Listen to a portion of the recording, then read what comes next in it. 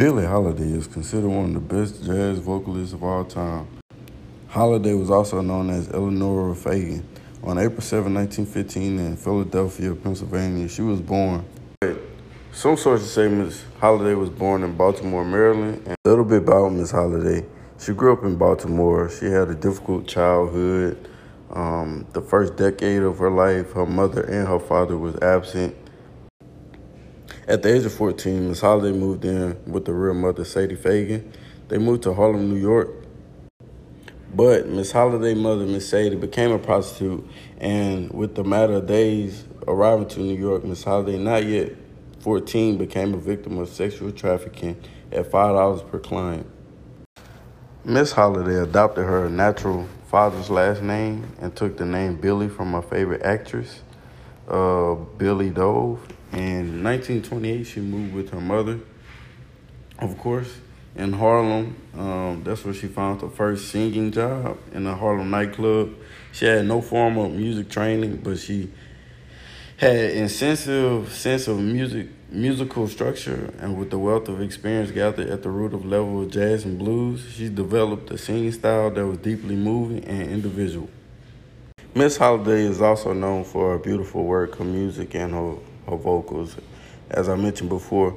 But she uses strange fruit and turned it into a work of art. But it was a Jewish communist teacher and a civil rights activist from the Bronx, Abel Meeropol, who wrote it first as a poem and then later as a song.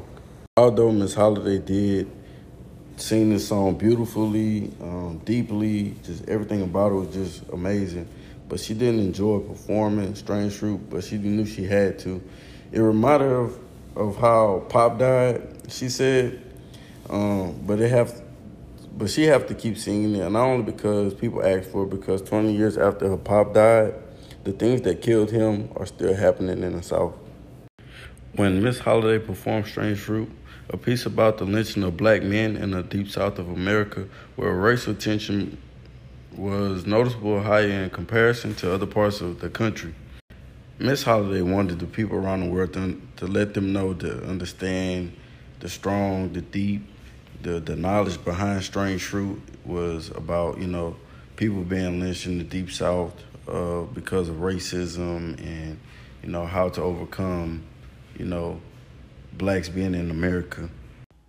When Miss Holiday turned 18, she sold over 5,000 copies of 2 songs that she recorded with John Hammond, Your Mother's Son-in-Law, and she recorded Riffin' the Scotch. Once Miss Holiday sung Strange Fruit, she began to see the real hatred towards her, and not towards her, but towards blacks, and she got a lot of backlash from it. She was even sentenced jail time for little things that although she did have a drug problem, and she ended up dying from drugs as well. But she also wanted to have a voice, and the media shut her down when she tried to use that voice, and they didn't want Miss Holiday to let others know that, lynching is going on. They didn't want her to be a voice for the black community, and they wanted her to be a woman and just sing. Miss Holiday did have a weakness in her career. She battled with strong drug use.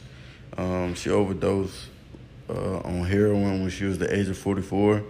This message was brought to you by Goodreads.com, Joshua Herbert, and KALU 89.3 FM.